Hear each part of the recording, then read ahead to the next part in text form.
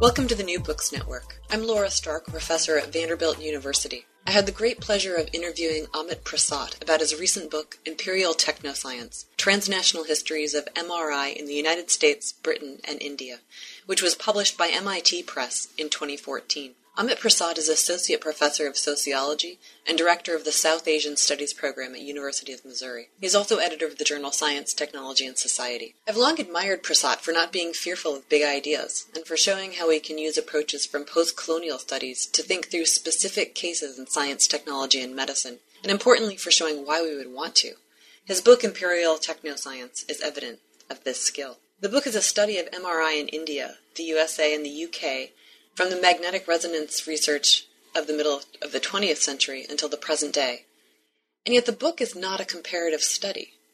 Rather, it tells the parallel stories of local labs, stories that sometimes connect, at other times remain surprisingly disconnected, and at yet other times shift location altogether. Prasad uses the idiom of trails to explore what he calls the connected and disconnected trails. His point is to argue against stories of lag and lack, which he does by documenting research on magnetic resonance not only in the US and the UK, but also in India, where research started in the 1940s and continued unabated through the 1960s until researchers shifted their focus to other areas. On the whole, the book breaks down the classic dichotomies conventionally used to understand and explain transnational technoscience: West versus non-West, pure versus applied, research versus development. In doing so, it shows how limited conventional accounts of transnational technoscience have been, and how limiting the current toolkit of social studies of science and medicine can be. But it's an optimistic book and one well worth reading. This interview is a collective effort. I read Prasad's Imperial Technoscience along with graduate students in my seminar called Social Studies of Science, Technology, and Medicine. My co-interviewers were Venus Green, Peter Kent Stoll, Elizabeth Manning, Meredith Matlin, Yemi Olubuwele, and Courtney Van Houten. We had the pleasure of interviewing Prasad in person while he was visiting Vanderbilt to talk about his new research on stem cell therapy in India. Thanks for joining us. Amit, thank you so much for joining us and for talking about your really wonderful book, Imperial Technoscience. So the book, it's a study of technoscience in India, the US, and the UK, and yet it's not a conventional comparative study in which a scholar might sort of reify or hold stable these national borders and then look at similarities and differences.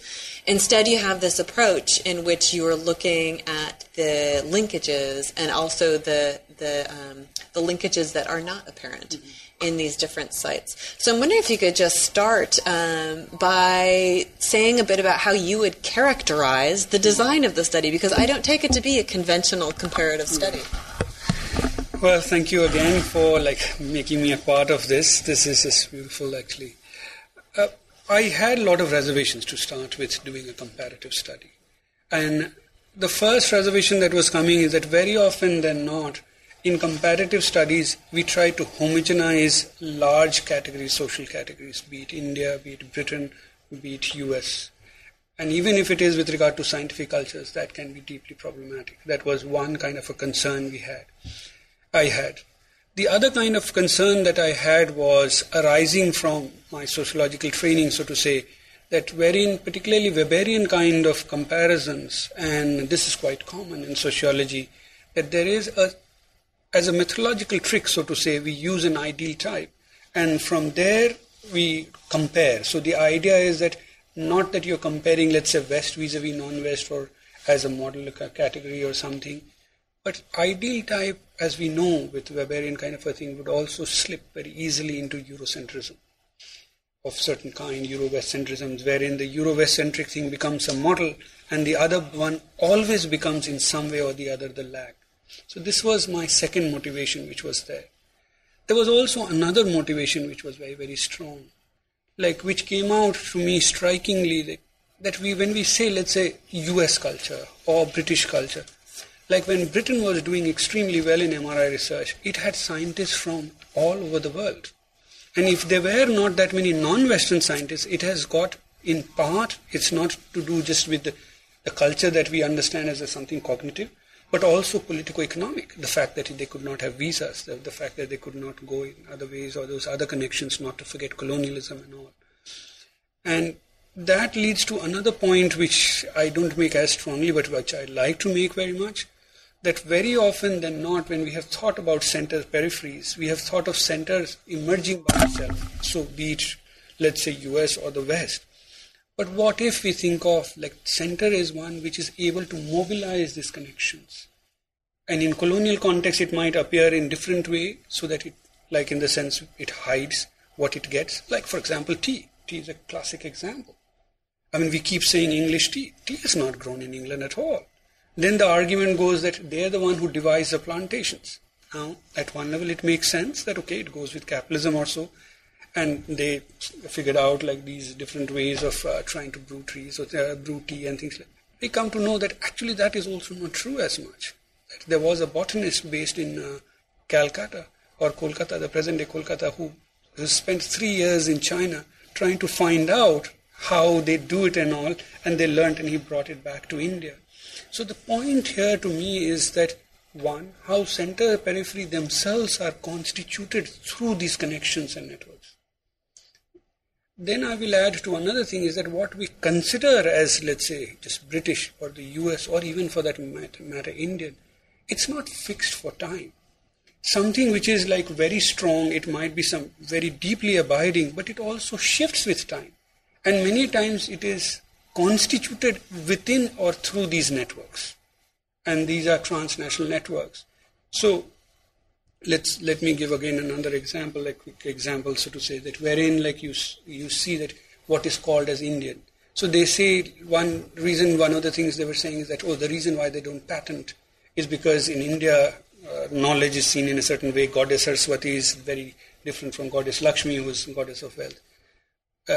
But the moment you start going into further, you start seeing that the politics is actually defined by the fact that how do you actually get basically something patented, whether there is legal support for it, who can.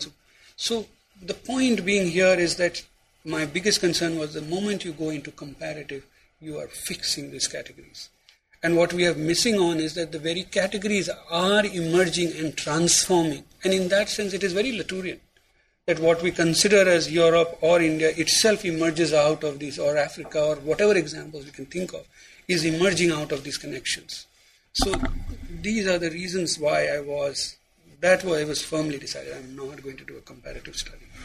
So on that front, that's really fascinating and nice to hear, very sympathetic with a lot of things we've been discussing.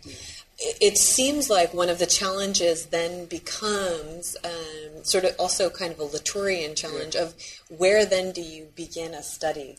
And Yemi had a question on this front as well. And I should add, one of the things that you show so nicely in the book is that although the United States eventually came to be seen as the center, this was by no means obvious or intuitive. It was the UK was seen as a center, then it was moving around, and the centering of the US was as much accomplished by people in India referring back to the US instead of referring to each other.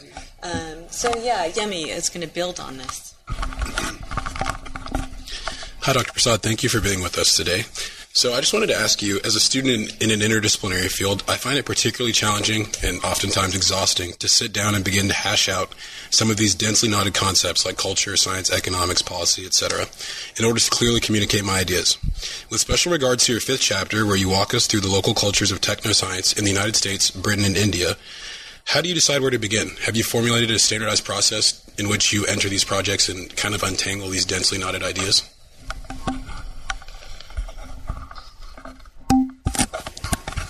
Well, let me first start with this, that this was perhaps the most difficult part for me. I mean, which was even during my dissertation or even later, because dissertation was largely with 2 nations I was trying to do.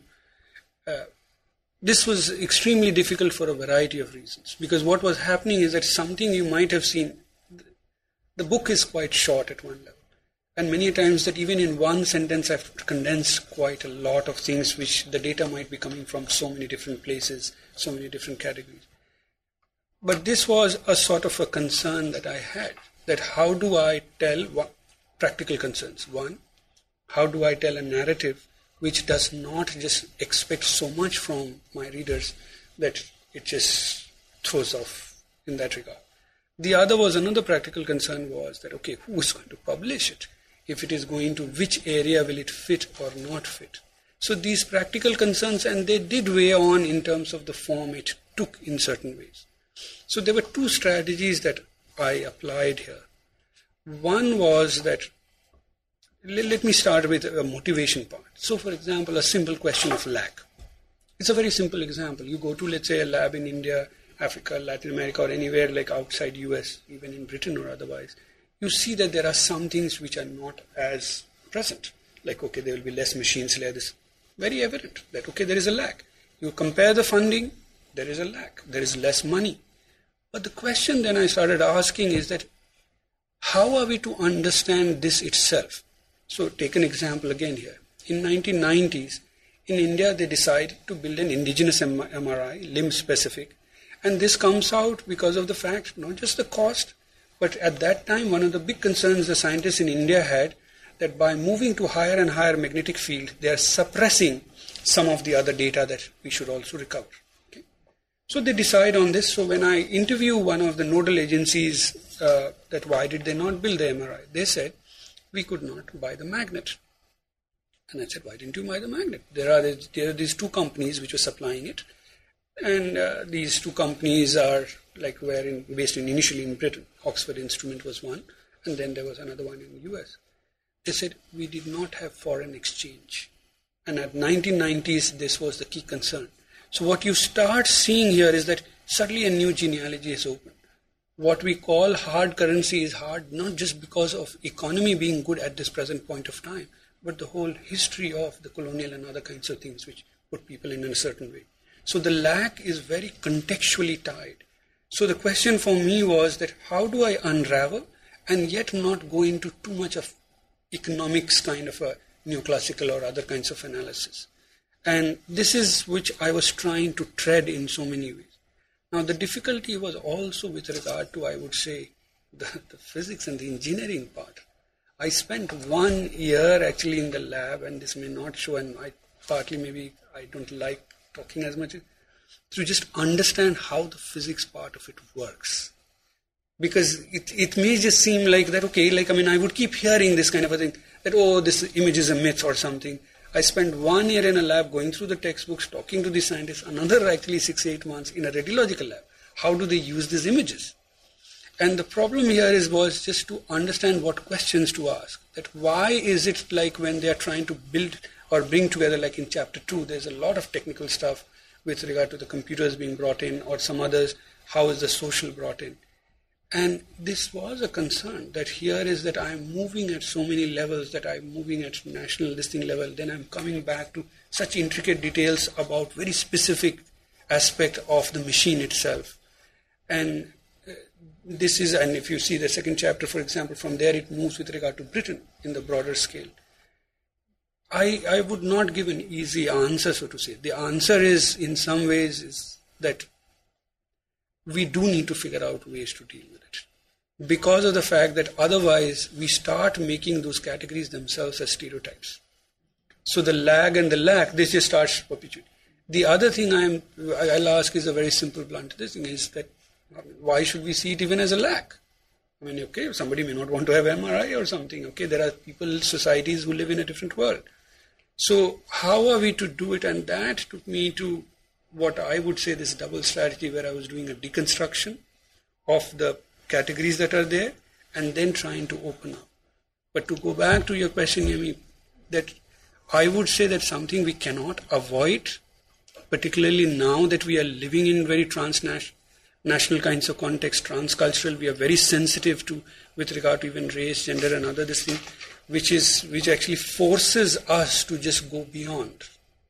And I can give examples even from other distinct, like we were talking about infant mortality, we just came up in a certain way.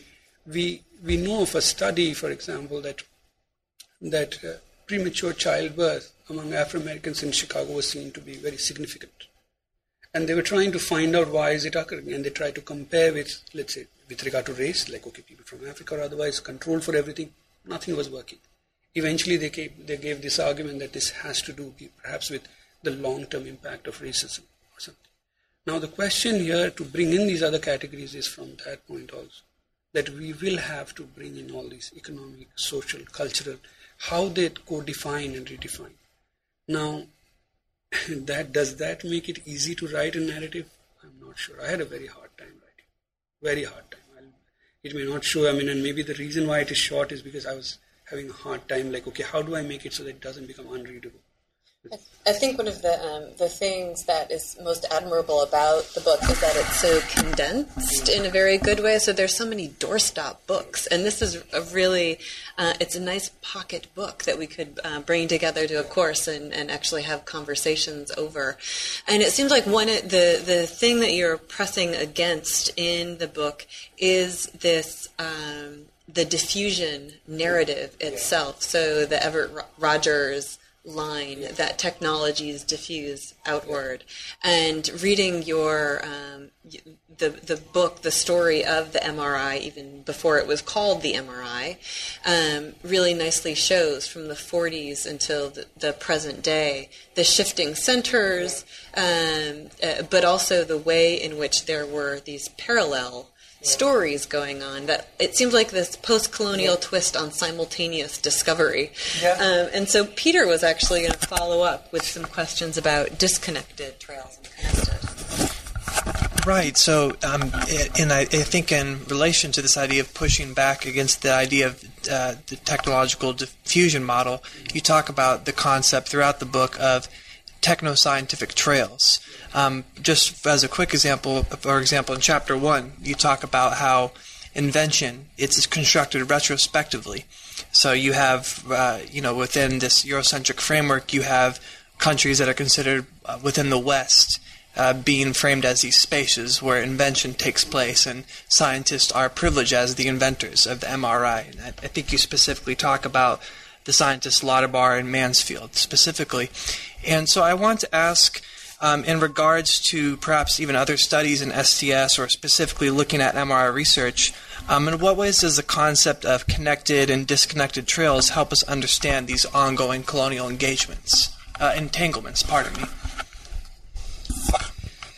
Well, thank you again. These are just lovely questions. It's just such a privilege to be able to engage at this level, because sometimes it doesn't come out that how much something can be so hard to put in, like when you are trying to. The key question that I started with, one of the things was that, and there's a lot written on MRI with regard to invention in particular. And the idea becomes is that, there was this priority dispute, whether somebody got credit or not. So if I bring in, let's say, somebody from India, let's say Suryan's example in the 1940s, wherein he was doing some of the study of flow with regard to NMR and all, then it becomes that, there were these other things also. Now, the difficulty that starts arising with this is that it keeps secure this idea that, invention has occurred with this kind of a euphoric genius, and the rest was to follow. So the story remains linear by itself, that here is a discovery or invention, and it follows. Now, one of the reasons when I went to particularly Lauterbach as well as Mansfield was not just to say that, the priority dispute is complicated. It was to show that actually it was very incidental, and it was not just a contingent thing, but it was through these connected networks or trails that it became an invention. So let's take the example of Lauterbach. Lauterbach, when he came up with the idea, first he did not even believe that, something like what Demedian was claiming was going to be possible. So he was not even thinking in those terms. And he sees that like one of the postdocs performing the experiment. And then he also knew, as I point out, which is normally not talked about, and to me this was not a small additional thing, that he knew that Demedian was very interested in putting people in the magnets. To me it's a very important technical point, because to get this idea of using the magnet as an outside to measure also, Lauterbach was though trained in physics and chemistry. And he realized that, you can put somebody in the magnet, and it's a very simple thing. That how do I know where the data is coming from? I may have, let's say, just like cancerous tissue, and that would show a different T1 and T2 variations. but I don't know where it is coming from. So what do I do? I keep incising different tissues to find out where it came from, because it can be from anywhere in the body. And that is when he realized that if you put basically a magnetic field perpendicular to it, it can just map spatially. Now this is actually a very, very simple, in general terms, this might be seen as just offering a technical solution to a bigger idea. It can be, and actually the editors in Nature, that is how they saw it. That is why they were not willing to publish it. Now, and that doesn't mean that Lauterbach was not a very well-known scientist. In fact, the reason why the paper was accepted, as the editors point out, because Lauterbach's name was so much. Mansfield similarly makes this argument. He had given this argument that how actually using NMR you can do microscopy. You can find, and he was looking at very small lattices. So when I was interviewing him, I asked him this question, that okay, how do you move from there to MRI? These are very dramatic difference. And his story is, like which is said, how it came up over a cup of tea. Now, what you start seeing here is that there is a genealogical thing which is at play, a trope. The idea of that, how suddenly, like this idea, there's a light bulb which lights up. That, okay, I was having tea and then it comes up. And as I tried to show in the first chapter, the way it works here is that it connects in a very interesting way the so to say, biography of the scientist in order to create this idea of invention. That's something which is a rupture, but also tied to or coming out of the biography of that person, that he or she was a person was coming out. So the point for me in the first instance was, unless I open up this very idea of invention, the arguments which is usually given is that, okay, the other side, there are cognitive psychologists who have talked about that ideas are distributed. And I use Hutchins' argument that it is distributed like materially, geographically, as well as historically. But this thing was that with the trail thing was that in many ways that I don't really know whether it is an idea or not. It keeps existing in these trails, and if they connect together, it just becomes something. Now, the point here being, so to say, is that doesn't mean that Lauterbach did not understand that, okay, he is on to something very big when he was writing in his notebook. But what he realized was that how these connected networks have come together, or the connected trails have come together. And he brought it in that way. So if I open it up, then what happens for me first is that these are the cases which are successful is because of the fact that these trails got connected. Now I can use it in other cases also, like we can look at successes of other kinds. While if I look at examples of some very bright ideas coming up, I mean in this case I use India, but it could be elsewhere too, anywhere, or other people who were like working in MRI whose name we don't even know of. But they remained, so to say, disconnected trails. Now with disconnected trails, I am not at all, some people argue that, as though I'm saying that lack in another way, because in India the disconnected trails are more. But so were there in US as well as elsewhere. It could be. It partly because of resources or otherwise. So what I'm shifting here is that the very idea of what is an invention, why does MRI come about, these are coming through these connected trails. And so in a sense it is a very material cognitive thing. It is not merely that, okay, the ideas are by themselves, so to say. In Chapter 4, you especially take up the case of India, and I think you do such a marvelous job showing this sort of disjointed thinking about time in terms of lag and lack, because India came to be read as having a lag to the U.S.-based center, and yet at the same time, your own research, it sounds like very difficult trying to find records and doing oral histories in India of the fact that there was actually parallel research going on in the 40s, but because the trails didn't connect, they ended up just being parallel stories and eventually fading out in the 60s in India because of financing, but also the shift towards doing specialist knowledge, given the way that the former colonial bureaucracy was set up as well. But thinking about the issues of these tropes and the idea of the eureka moment and these sorts of things as being read back into when discoveries and inventions happen. We've been reading, of course, some Donna Haraway on situated knowledge, and sort of thinking about your own training in sociology, but also your own training in science as well. And Elizabeth wanted to follow up with you about this question. Yeah, I was interested in how your academic career developed. Since you started with a degree in physics in India, and now you ended up you're a sociologist and you're in the U.S. Could you tell us the story behind your trajectory and how it led you into studying transnational histories of MRI?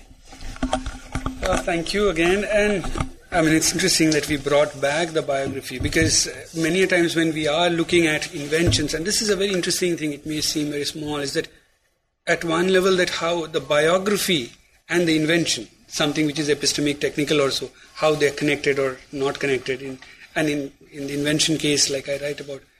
In my case, I was doing physics. Like in India, there is this thing that if you are like good in studies, so to say, you just do science. Or like there is this kind of a thing that, okay, I mean, and physics was this thing that, okay, you do.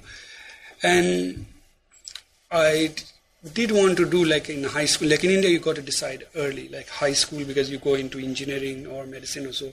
I wanted to do medicine, to be honest, initially, partly because I have to follow my grandfather's thing and I wanted to do that.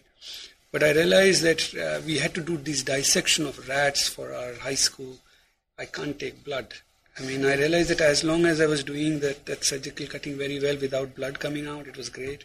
But the moment I saw a lot of blood, it was just, so I said, okay, medicine is not for me.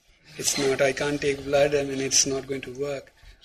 I did take engineering exams, like because my friends were taking, so I thought, okay, let's take it. And I actually qualified for several of those engineering schools and all. But I decided to do physics. At that time, I was unsure that whether I want to do history or physics because of these. And I still remember that, and just after my high school, sitting in, because the college that I went to, it's one of those places where even though they have 90% cutoff just to like invite, but after that they will ask 600 people for 30 places for interview or something like this. And I remember sitting in the interview and they said, you can't do history at all. I mean, that is for those people who just don't know how to do study or so. And the guy just dismissed it or something. And I also did not argue very much. At that point I said, okay, physics. And I was enjoying to an extent. But it was becoming a sort of a chess game in a certain way, that wherein I like to get 100 in maths, and this was like a goal I used to play with. Even when I was in sociology, like the stats, I would just, okay, I have to get 100. That was but it was not something I was enjoying. Then coincidentally, what was happening, somebody suggested that why don't you do sociology, because there were various social things and I bumped onto this person, JPS Oberoi, who interestingly had very sort of similar background. The person who got me into sociology, so to say, he had his undergraduate in aeronautical engineering, then master's in economics and PhD in anthropology actually. And he was doing sociology of science. But his interest was very different, and he just took me under his wing. So I joined, like, in India you have 3 years bachelor's. So master's is like your senior here. He just suddenly took me under his wings that, okay, I have to, everybody thought, okay, he has to work with him because science, whatever. But his idea was, and it's very interesting, in one of my recent papers, which came out of the SCAT plenary that I'd given, wherein I talk about his work quite a bit.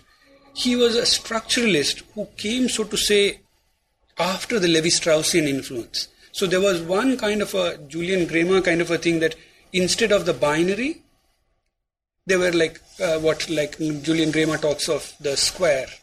S, non-S, both S, non-S, as well as neither S, non-S. And through that you analyze. But his idea was how he broke it open and then he will go to the non-dualist. And what he wanted to find through the science, going back to Paracelsus or so, was what is, so to say, the underlying structure of European modernity. He even wrote this book, like Goethe as a scientist. He did his all this analysis, and he shows, and it's a very interesting as well as ironic thing, that he goes to show through Goethe's science of colors how actually it is a non-dualist and non-linear alternative. So within Europe he wanted to show an alternative. And this is what he wanted me to do, to carry on his unfinished work. The coincidences, and now that we are talking of trails, so there are these, like in India you have these roads and scholarship and all. There is a parallel scholarship which is called INLACs, and which is like there are, so to go to England, or you can come to US also, and they're conducted together, so to say. So I had applied for that, and I was in the final round of it, and they want admission somewhere. This guy, J.P. Subbroy, he wanted me to go to Edinburgh, because his reason was Scottish Reformation is different from the English one, as well as the European one, so you'll be under different cultural influence. So I wrote to David Bloor, and he was one of those because he didn't want me to come to US at all. He said, you'll become a part of the project. This is and this was a fight, so to say. It will go on, because he was one of those big gods in India and things like that. So I wrote to David Bloor at the time, and I was interested in particle physics, and at that time I had this kind of a crazy idea that how you can analyze particle physics with the NUER, like the tribe NUER which is there, of the stratification system that they have.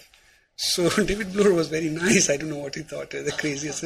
He wrote to me that the person who might be ideal for you is actually in the US, who was trained in Edinburgh, like that's Andy Pickering. So I wrote to Andy Pickering actually saying that, look, I'm interested and all. He was very nice. He sent me his book, which had just come out, as a gift. And that was one place, and the other place was to go to the MIT, this thing. So I come here to work with Andy Pickering. The interesting thing, though, to me was that here was, and this I show in that paper of mine, is that here was J.P.S. Subbroy, who was a structuralist. And we were constantly struggling, and I was arguing with him. I said, no, this is not the thing. The world is very, very transformative, malleable, changes. And this was my disagreement with him, this idea of structuralist kind of understanding. And here I come to work with another person who did not believe in the word structure. For him, the world is a dance of agency. So in a sense, like my training became, so to say, again, this kind of, through this connected whatever, this tension. And at one level, initially I was just resisting both sides. It took me a long time to try to figure out how do I bring these together. So if you see, imperial technoscience is a play on that.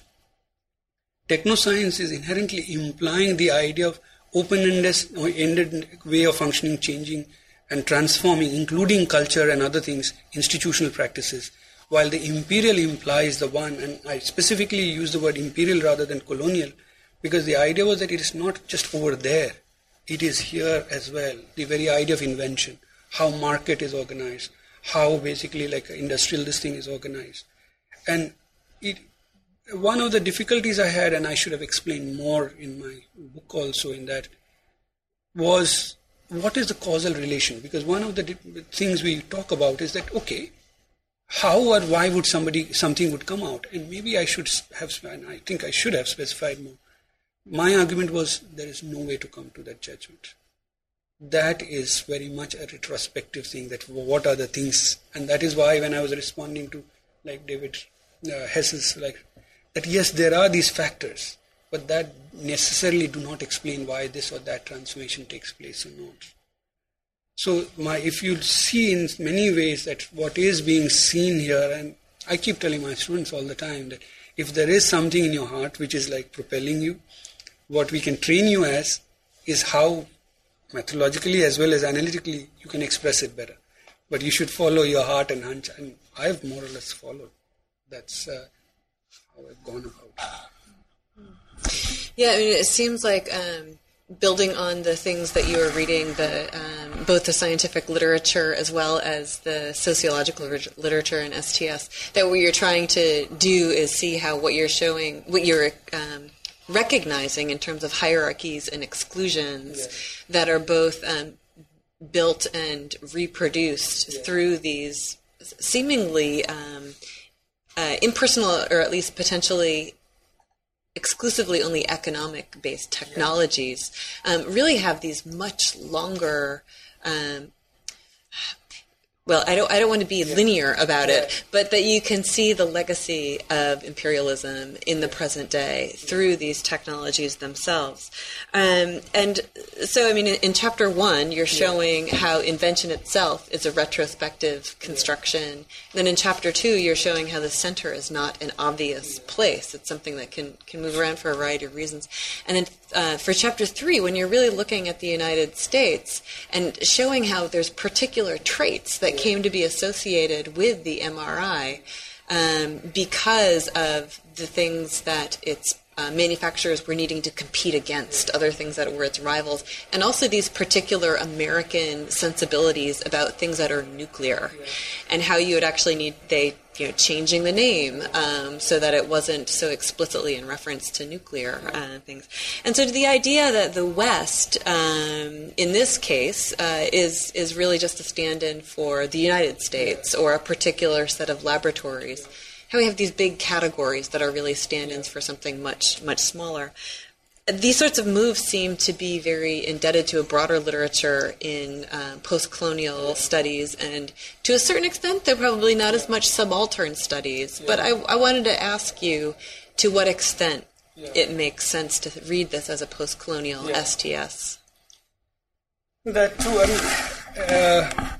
Maybe I should be frank about this part, that when I was writing it, like two of my mentors or guru, one is Sandra Harding, and who've been very nice to me, and Warwick Anderson, and they have been, so to say, people who have talked a lot with post-colonial. And the difficulty that at one level I have had with the post-colonial is this conflation of, at times, identity with location, as well as the conflation of something which is structural and unchanging with the emergent. I mean, it's not... Now, I could have clarified a lot more. I'll admit to that. I should have. For example, and this thing you take really, really well, here it is much more a Homi Bhabha influence. Like, if you see in Homi Bhabha's analysis of stereotype, it's quite different from what we see in sociology. In sociology, the idea of a stereotype is that, if I can take an example, that, okay, let's say the black man is the rapist, or the black man is the sexualized, isn't it?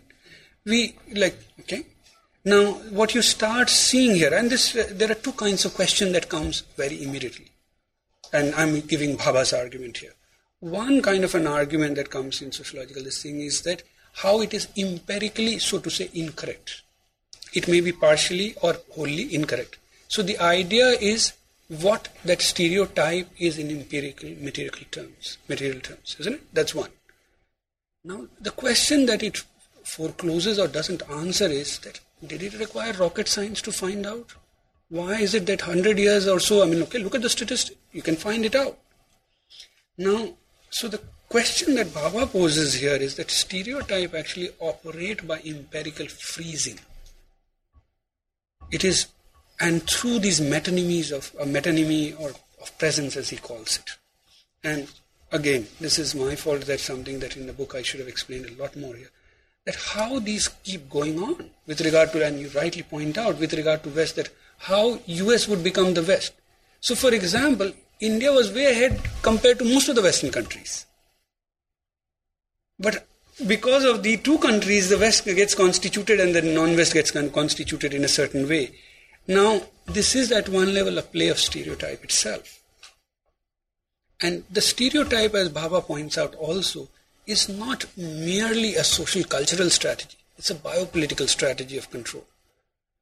Now, that is another thing which now I'm writing a lot more, which I didn't write as much like in the book here, is that, like this you had mentioned earlier, Laura, about that it's something which, another empirical fact which struck me so much, that when I was looking at NMR research, till 1960 or so, when the first standardized spectrometers come, they were building all their own instruments, they were doing their own experiments. So what happened? All of this technological skill just goes off.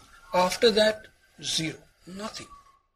Now, one way to look at it is this, of course, the ideological influence, where the irony of it is that in order to compete with the West, they're trying to imbibe that cultural thing which comes through the knowledge. And what it does, and I'm seeing even now, there's an article I'm writing, it black boxes technologies completely. they are frozen, so to say. And it is just seen like that, so much so that even these, like the Suryan example I talk about, that who was doing in 1940s, when he talks of his influence, he's talking about the Western influence. He's not talking about the influences in India, even though actually the influences were by people like C.V. Raman, who even got the Nobel Prize, and there was a very strong spectrometry research which was there. So what you start seeing is partly ideological, partly discursive, partly cultural, but it plays out in continuous ways, the stereotypes. Yeah, one of the nice episodes that you show really well is how India, in relation to the United States in the 80s or so, was characterized as a non-West-West relationship. And yet you show that other countries that had a very similar kind of relationship to the United States, like the UK or Sweden, they were not constituted as the non-West because they figured in this Western imaginary.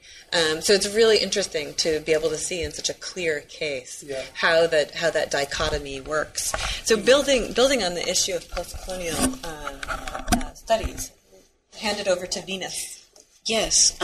So in follow-up to kind of our meditation on Bhabha's work of the biopolitical strategies of control through the use of stereotypes, and how this also plays into like the larger empirical freezing of the knowledge produced from, say, subaltern peoples that are on the periphery of a larger Western paradigm and hegemony. I was wondering how this type of, like how your book project, or just kind of maybe workshops that you were working through with colleagues in a larger community of academics, the type of pushback or feedback that you received, because once again, this is a larger hegemonic framework that some might be really resistant to, or some might be more comfortable with opening up kind of their regimes of analysis in terms of accepting your work and pushing it further. Well, I think maybe thank you for asking again. These are just fabulous questions. I mean, I hope I had such interlocutors when I was writing my book as well. Actually, it was very hard. And I have not, like I should have said this, that Andy used to keep telling me, like my advisor used to keep telling me, I don't know why you write like this. In fact, he would just keep saying is that I don't know what is like, and it was like almost like an anxiety that I would have. That's why, like, I mean, you're so good with the science, and one of these complaints he had with a lot of the STS people was that they don't know the science. They haven't got it right or so. And with me, he would say that, okay, I mean, you are able to do this. So that itself to him was, I still remember that when I was about to complete my PhD, this was 2005, yes, like when I had these two papers, one in social studies of science and one in science, technology, human values. And I still remember meeting him, he said, well, now you have proven yourself. There must be something good about it. Otherwise, you wouldn't have gotten this or something like this. So it was, what I would say here is, and psychologically, and I tell my students, and it's an interesting comment that Laura made, and I think it is to remember. She said that when I was saying is that I occupy this very intriguing kind of a place or difficult this thing where I am doing, within sociology department, I'm doing STS, and I'm doing this post-colonial and post-structuralist. And I think, and it was very, very, very insightful to say that, and also, I would say very positive, that there are a lot of people who are students in particular or others, and there are these groups. At times, this would make me very anxious. And you can see in the book that many times I'm not discussing, because within STS, for example, use of theory is not celebrated. I mean, there is this kind of a thing, but Donna Haraway would almost sit by herself. There is not that much of very theoretical engagement that you will see. If you see, like in social studies of science or science, technology, human values, even science as culture, you cannot publish a theoretical paper. You have to have an empirical listen. One of the things that, like, if you ask me, and now I'm able to, and I want to share it partly because the students who are coming up, they are very different generation. I had a lot of insight about in the book. Many times, like, these things are there, and I would not explicitly mention because I was very anxious that how would it be received just by my using that language, so to say. And only now, in a sense, I have coming about. So there was this kind of a thing. Then I was in sociology. Now, sociology, as we know, that until 1990s, they were not even accepting W.E.B. Du Bois's work as a part of the canon. I mean, if you think of the amount that he's done with so many of this thing, it's a kind of a... Going into the post-colonial is another kind of a thing. I mean, it's almost like I feel the blinkers start coming in. Now, so there is this kind of a thing which I went through with that book a lot. I mean, I'll be lying, and part of the reason why it has 60 pages of notes is because of the fact that there were these questions we were coming from the reviewers. There was my own anxiety through my experience, which I would not suggest to your generation, and I am not doing myself. In fact, it was interesting that I am bringing out much more explicitly that you people are so insightful that you could see, for example, that what am I playing with. But at the same time, it is almost like lying in the undercurrent because I was so afraid that if I brought it up, whether I'll be bracketed in a certain way. And what will it do with this or that? Not that it helped, to be honest. I think it would have helped a lot more had I done it, brought it. And that is what I'll tell you people too. So the point here is that how do we go about engaging it? How do we bring it about? And it is worthwhile, and it is something to do, I would say, as a practical question.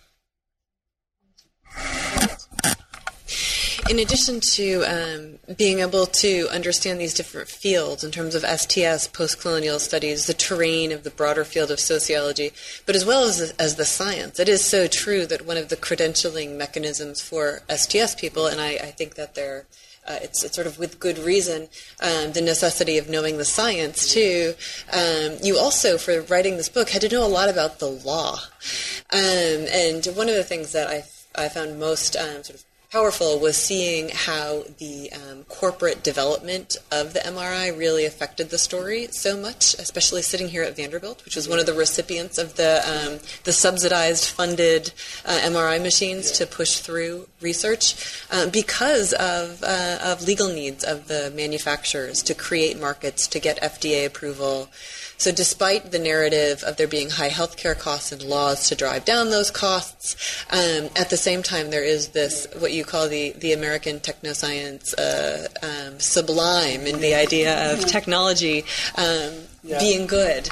But on the issues of patents in particular, and in the context of India, Meredith was going to pick up with a question.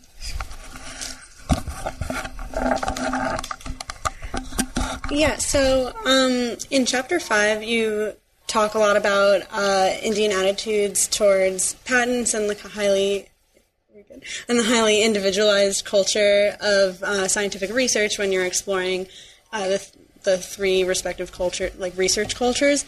And you mention in Chapter 5 that scientists in India showed little interest in obtaining patents, and you mentioned that earlier too, and that this practice has changed dramatically in the last few years. And I'm curious if you think that that's a function of increased globalization in this transnational technoscientific landscape, if these hierarchies are shifting so that maybe Indian attitudes are going to start shifting towards this hegemonic culture where it's this like publish or perish kind of mentality with you need to collaborate with the lab down the street from you and you need to patent everything that you do, or if the cultures are way stickier than that. Well, thank you again. And first of all, there is a dramatic change which has come about, particularly post in the new millennium and all, because the economic prosperity has increased. There is so much funds through the government to patent. In fact, they're patenting almost anything and everything. And sometimes I've jokingly asked them that, okay, you can patent, but how would you protect? Because one of the things which I point out, like GE or others, they would just take up the thing and you can keep fighting. I mean, because it costs so much legally that you eventually cannot go about. So there is that kind of a thing wherein they want to compete. Like in India, they want to compete in that way, and so there's a lot more funding. And so there is an acceptance of, and this is already translated into publication terms, that now in order to get your promotions and all, there are all these publications that are required and those kind of things. But having said that, what I would say is that the earlier one was also part of hegemony culture in two different ways. One, this idea of, which is a West European or European idea, or the Western European idea of science as transferring as knowledge. You would almost always see that this argument is that, like you see in George Basala and all when he's writing 1960s, but even earlier, that how the institutions need to develop, how the culture needs to develop, and then the rest will come into place. So the idea of emphasis on knowledge itself, or science as knowledge, part of it was coming from the hegemonic, I would say, Western colonial, which was there, and part of it from the Hindu Brahmanic, which is another hegemonic and as appropriative, not as, but yeah, very appropriative in its own ways, because it appropriates with regard to Muslim, the lower caste, and other things. So that too was hegemonic, that too was arising out of different contexts. But there is a lot of change now with regard to patterns. There's a lot more money going on. Well, we've taken so much of your time, and you've been so generous with us. And sort of to wrap up and think about sort of the bigger picture, Courtney was just going to close. So just looking at the book, because it was so broad, because just by virtue of the fact of tracing these trails and these connections and these entanglements, that it happened to span everything from law to different countries. And I felt that the book was actually written in a very accessible way, that, because it wasn't very explicit or really pushing a particular frame, it was very friendly to a much broader audience than maybe it would initially have seemed to be. So with that, knowing that there could be a lot of different kinds of people and a lot of different mindsets reading this, what kind of conversations were you hoping this book would spark? What do you want to see happen when people talk about this? Well, I keep repeating this these questions, I can just feel this. This would have been fabulous if I was teaching before, or maybe the book that we are writing, we should engage with you people in so many. I think first and foremost, one of the concerns I had was that, and at times I have said this, that STS has been one of those frontiers in terms of redefining science. And it has, and science has been very central to the Western imaginary, the dominant imaginary, the masculine imaginary in so many ways. And the feminist science studies have disrupted, particularly with the masculinist part, but with the non-Western or the post-colonial, there wasn't very much. When the post-colonial interventions came about, my worry was, within the STS, my biggest worry was that at one level it is coming from this sort of a place of moral taking care of the other. And this bothered me to quite an extent. Not to say that these theories had any problems per se, but at times it made me feel that it is coming from the other has been excluded, the other has this kind of a less or lack, we need to give them. Now, my worry was coming from, if you see post-colonial studies, one of the things they have shown really, really well is precisely that this moral taking care of the other can make you complicit in the colonial itself. We know, for example, the feminist post-colonial scholars have shown that how the first wave of liberal feminism, even in that kind of a group, the white feminists who wanted to take care of the people in the janana, like in the garb, or inside, in the home, they became complicit in the colonial. So at times my worry used to be honest, is that whether we can force ourselves to rethink this part, that we don't run into that with the STS. The second part which was there is that we are dramatically moving into a very transnational kind of contestations, which I was trying to show even in my present paper, that it's no longer that kind of an old world wherein there used to be an old colonial joke. There was a British colonial official who was asked that, how do you rule when they don't know your language? And the colonial official goes on to say that, well, you just speak louder.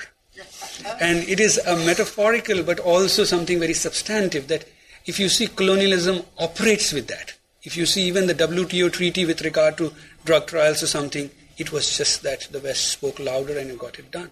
But that is no longer working. So we are moving in a place wherein the contestations are becoming extremely messy and otherwise.